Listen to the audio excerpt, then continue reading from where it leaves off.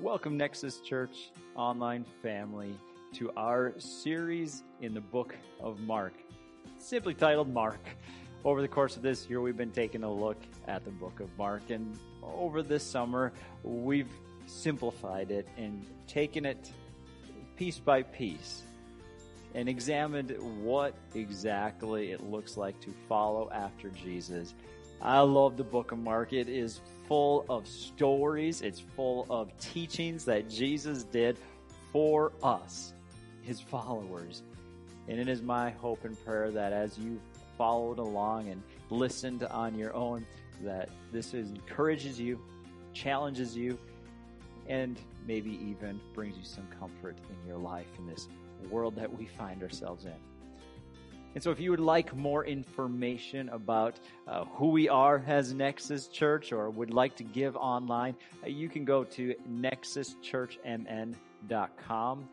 That's all one word, nexuschurchmn.com. And we'll have all the information there for you. You can also follow us along on Facebook, if you are on Facebook, at Nexus Church MN. You can also email us at nexuschurchmn@gmail.com, Facebook message us, do whatever works for you so that we can connect and help you in your journey in following Jesus. Enjoy today's message. Welcome back, Nexus Church family, to another week in our series in the book of Mark. Now today we're going to be taking a look at what I consider to be one of the most powerful stories or examples of Jesus' heart for those who are hurting. And from this passage, we're going to see what fueled this passion or this burden for those who are hurting. And it came from a place of rest, a place of restored energy. And so if you've been with us maybe over the last couple of weeks, you've seen Jesus doing quite a bit of work. He's done throughout the book of Mark extraordinary works of healings and miracles and a massive teaching. And last time we were together, we examined Jesus kind of going through a little bit of a hard time. You see, Jesus had sent his disciples out to continue to do the work of what he began, to spread the gospel, to spread the good news that there's forgiveness of sins and there's a way to have restored relationship with the Father. And so he sent these multitudes out to do the work and really to stand on his shoulders and to go further and farther than he could on his own. And so he sends them out, but while they're out, he finds out that his good friend, his cousin John the Baptist, whom he had loved and remember he was baptized from, this same man ended up being beheaded by Herod. And so Jesus is going through this time of loss, and then his disciples return and as we will read today, give him a report of the good things that they have done. And so we pick up our story there, and today we'll be reading from Mark chapter 6, verses 30 through 56. So a fairly lengthy section of Scripture, but it's so important that we get the full gamut of what is going on here, and we can see the heart of Jesus, what the Bible calls the Good Shepherd. And we'll talk about what that means today as well. So let's dig in Mark chapter 6, verse 30. The apostles gathered around Jesus and reported to him all that they had done and taught. He said to them right away, "Come away by yourselves to a remote place and rest for a while." For many people were coming and going, they did not even have time to eat. So they went away in the boat by themselves to a remote place, but many saw them leaving and recognized them. And they ran on foot from all the towns and arrived ahead of them.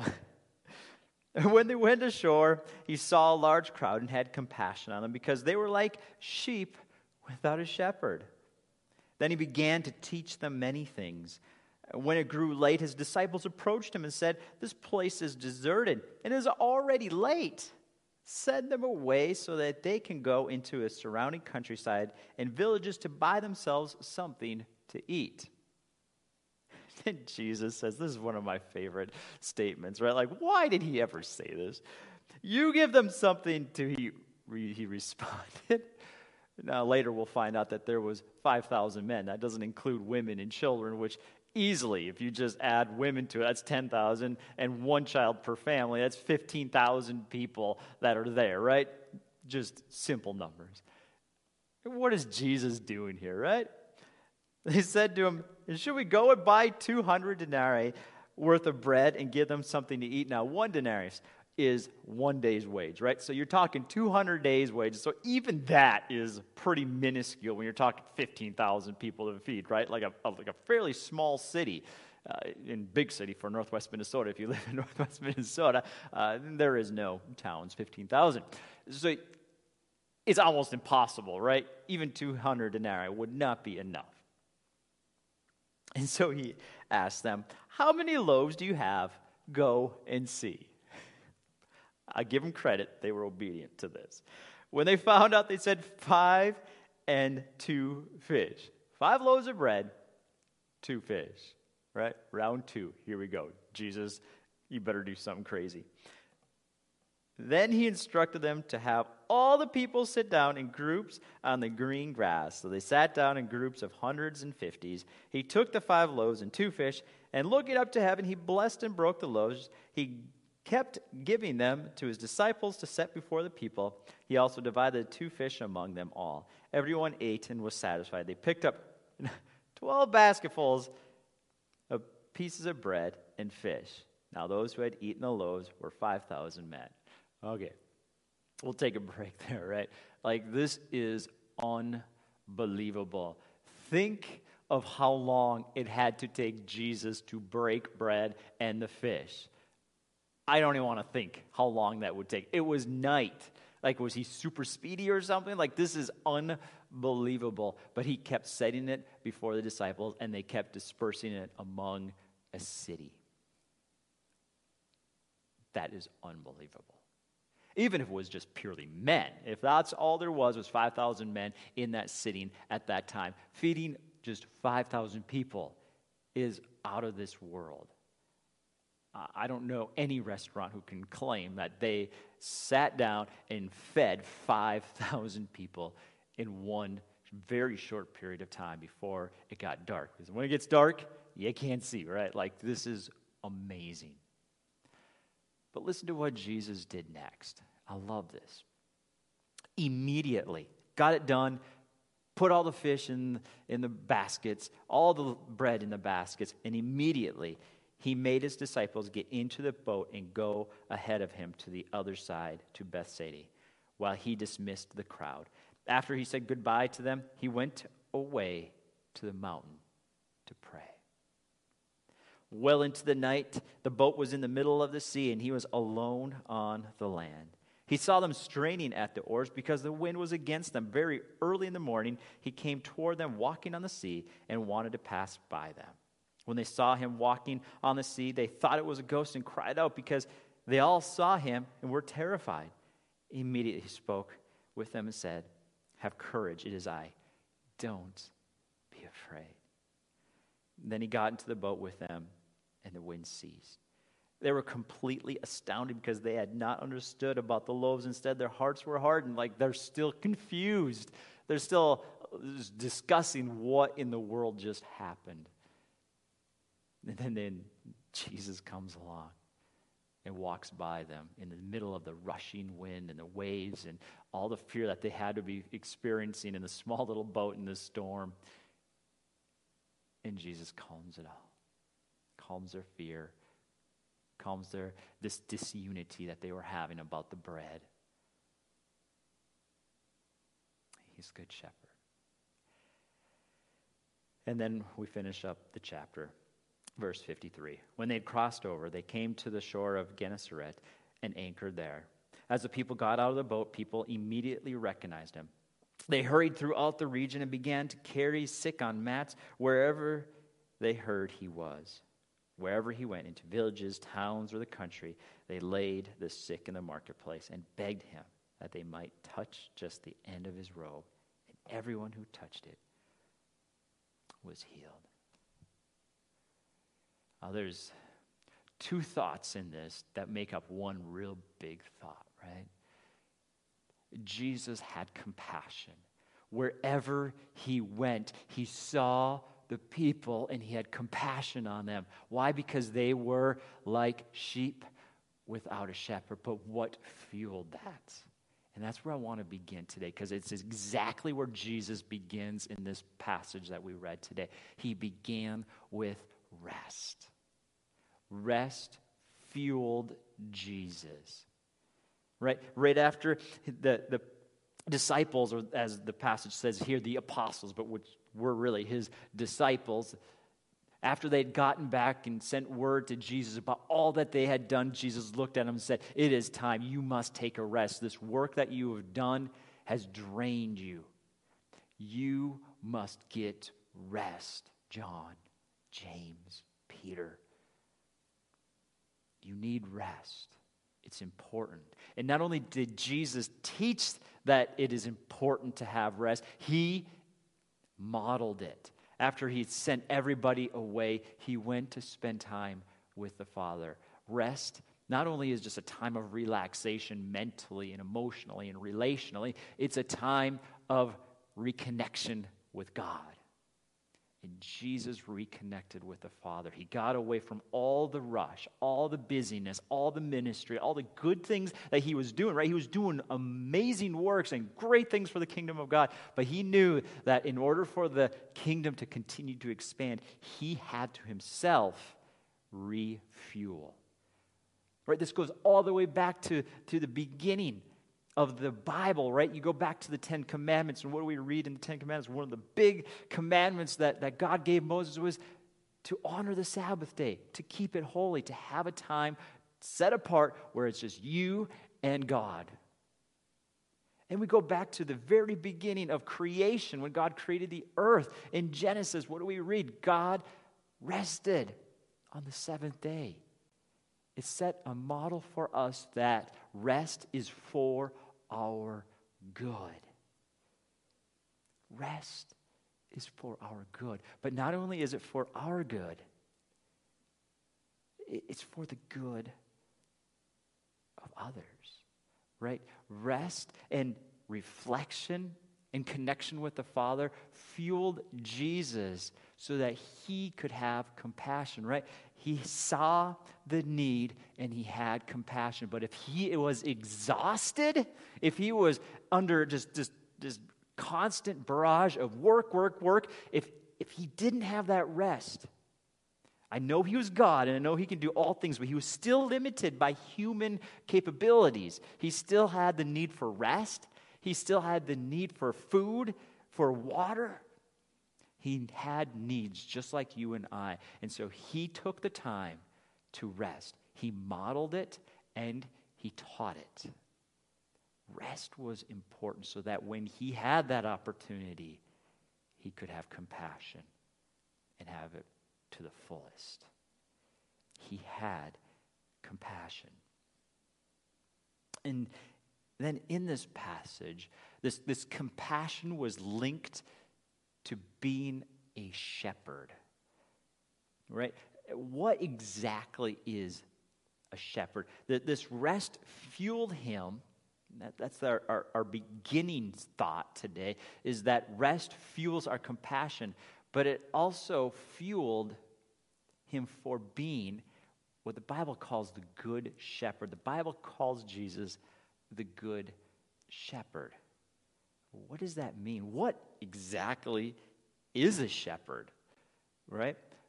If you don't know farming and you don't know sheep, sheep aren't exactly the wisest. Not many livestock are exactly the wisest, and so they need somebody to watch over them, to protect them from enemies, to protect them from themselves, to give them food, to give them water, to oversee their existence so that they can be whole and live a good life. Jesus is linked to that kind of worker, one that protects those who follow him. But in order to understand what good is, though, we need to understand what is bad. Like, in order to have good, you have to have bad. There's no definition of good without bad, right? There has to be something to compare it to. And in the Bible, we have an example of what a bad shepherd is. And we have to go back to the book of Jeremiah, chapter 23, and we'll read verses 1 through 3, and we'll pause at that point to examine what exactly is a bad shepherd, and then we'll read the rest of the passage to see what a good shepherd is. And then we'll go to one of the most famous passages in all the Bible, and that is Psalm 23, where God links the future shepherd as the good shepherd. So let's begin with Jeremiah 23, where God says, "Woe to the shepherds who destroy and scatter the sheep of my pasture. This is the Lord's declaration. Therefore, this is what the Lord, the God of Israel, says about the shepherds who tend my people. You have scattered my flock, banished them, and have not attended to them. I'm about to tend to you because of your evil acts. This is the Lord's declaration." So, some of the important statements that Jeremiah makes there. Now, this is over really the kings of Israel at that time. They were to be the shepherds, to be the overseers of their country, over their people, the chosen people of God. They were to watch over them, to protect them, to keep them following the Ten Commandments, to keep following and pursuing God and offering up sacrifices, and to, as we would read in the minor prophets as a whole, to care for the widows, the orphans, the people who were sojourning, or what we would call the refugees today. They were to watch over them and to protect them. And throughout the New Testament, we see God saying, I am the good shepherd, I oversee them. But at this time, the kings were to be that. And instead of watching over and following after God's pleas as a shepherd, they destroyed and they scattered and they did not attend to their people. They didn't care about those that they were to protect. And so they let their sheep, or the nation as a whole, go out and destroy itself and not follow after God's ways. And so, over time, God kicked them out and said, I've had enough of you. I have a good shepherd. I have one who will actually care for my people, and I will raise him up, and he will take over and not just care for my people Israel, but care for all people. Let's just continue reading in verse 3.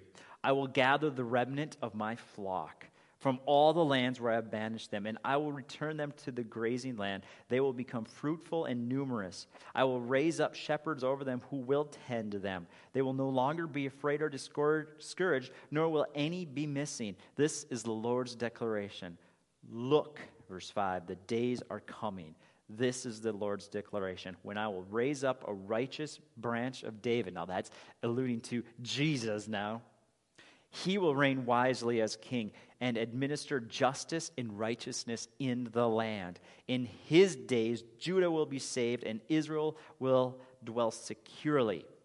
This is the name he will be called. The Lord is our righteousness. Right? Someday, God was saying, I'm going to welcome you back into the land that I promised to Abraham all those years ago, centuries, right? I will bring my people back. I promised them, and I will return them. But this time, they will have a shepherd that will reign not just on earth, but as we will read throughout the Bible, he will reign for all of eternity in a place that will never perish, in a place that's perfect. There's no more pain, no more sorrow. And we will have heavenly bodies that will be perfect. You see, Jesus is the good shepherd. Listen to what David says of this good shepherd in Psalm 23. I realize many of you have heard this passage many times, but just apply this to Jesus, right?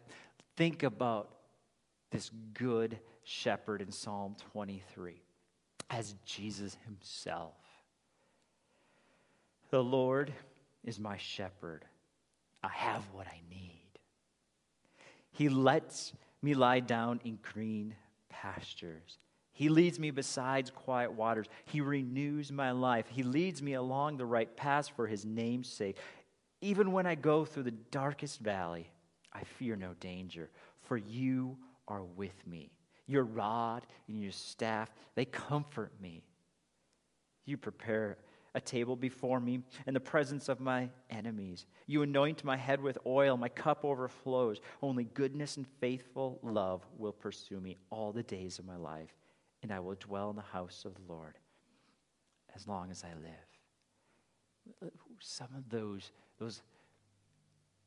examples of what a good shepherd is, right? Just list them off. A provider. He gives rest. He guides. He renews. He protects. He prepares. He anoints. He pursues. Like, God is good. He gives us everything we need. He is the good shepherd. And in our passage today, Jesus gives us a great example when he looks out on the crowd and he is broken. He is broken once again because he sees that they are sheep without a shepherd. This promise that God made all the way back in Jeremiah. Even back to David himself, where God promised that he would send the good shepherd and he will protect and he will reign and he will be good. He will bless.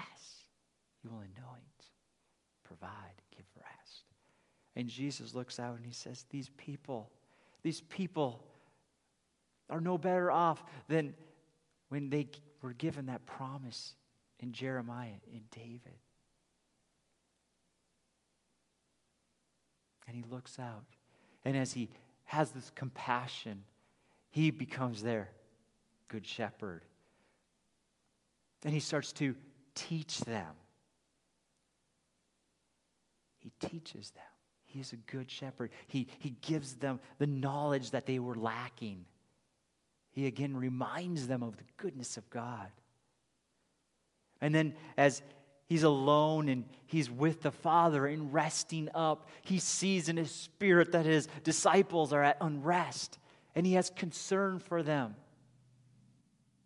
And he goes to be with them. He cuts his time short with the Father to go and to minister to his disciples because he sees that they are hurting and that they're tormented internally. Where he cares about our minds, our ability to understand God. He cares about our inside, our emotional well-being. God cares. He cares. He fed the multitudes. He cares about our physical being. He cares about our emotional being. He cares about our knowledge. And he also cares about those who are really in pain and sick. Because as he approaches the land, right? Now, I realize that we haven't talked about this demon-possessed man. But the Gennesaret is where the demon-possessed man was healed. And in that place, they had driven Jesus out of. Jesus comes back to. And he sees the sick and the hurting, and he goes to them, and he cares for them. And what do? They just touch his robe, and he gives them the power of healing. By just their touching and having faith that he could heal, he heals them. The multitudes, he heals them all. And this was all done because of his love for the sheep. for the lost, for the hurting. And there is nowhere better in Scriptures than John chapter 10, where we see the heart of Jesus for the sheep, for us. And so I will read John chapter 10, verses 1 through 11, where Jesus proclaims this love for people, for the lost. The ultimate healing that we all need is restoration with God. And though Jesus could touch the minds of people so they could understand the truths of God, though Jesus is going to fulfill in all of our physical needs that we possibly could have, whether we're sick or whether we're hungry or whether we're emotionally unstable, God cares for them all. But if he just cared for our souls, that would be sufficient. And so let's read John 10, verses 1 through 11. The Good Shepherd. Truly, I tell you, anyone who doesn't enter the sheep pen by the gate, but climbs in some other way is a thief and a robber. The one who enters by the gate is the shepherd of the sheep. The gatekeeper opens it for him, and the sheep hear his voice. He calls his own sheep by name and leads them out. When he has brought all of his own outside, he goes ahead of them. Right? He calls you by name. He leads you every step of the way. The sheep follow him because they know his voice. They will never follow a stranger. Instead, they will run away from him because they don't know the voice of strangers. And Jesus gave them this figure of speech, but they did not understand what he was telling them. And so Jesus went further and said, truly, I tell you, I am the gate for the sheep. All who came before me are thieves and robbers, but the sheep didn't listen to them. Right? All of those other shepherds that came to Israel and led them astray, Jesus was saying, don't listen to them. Don't follow them. There's only one shepherd who is to care for your soul, and that is me. I am the gate. If anyone enters by me, he will be saved and will come in and go out and find pasture. A thief comes only to steal and kill and destroy. I have come so they may have life and have it in abundance. I am the good shepherd. The good shepherd lays down his life for his sheep. What a picture of who Jesus is. He, Jesus, laid down his life for you so that you could have freedom. And today, I don't know where you are at with God, but I want you to come back to that place where you look at Jesus and say, I don't know what this all means, but I want you to be my shepherd.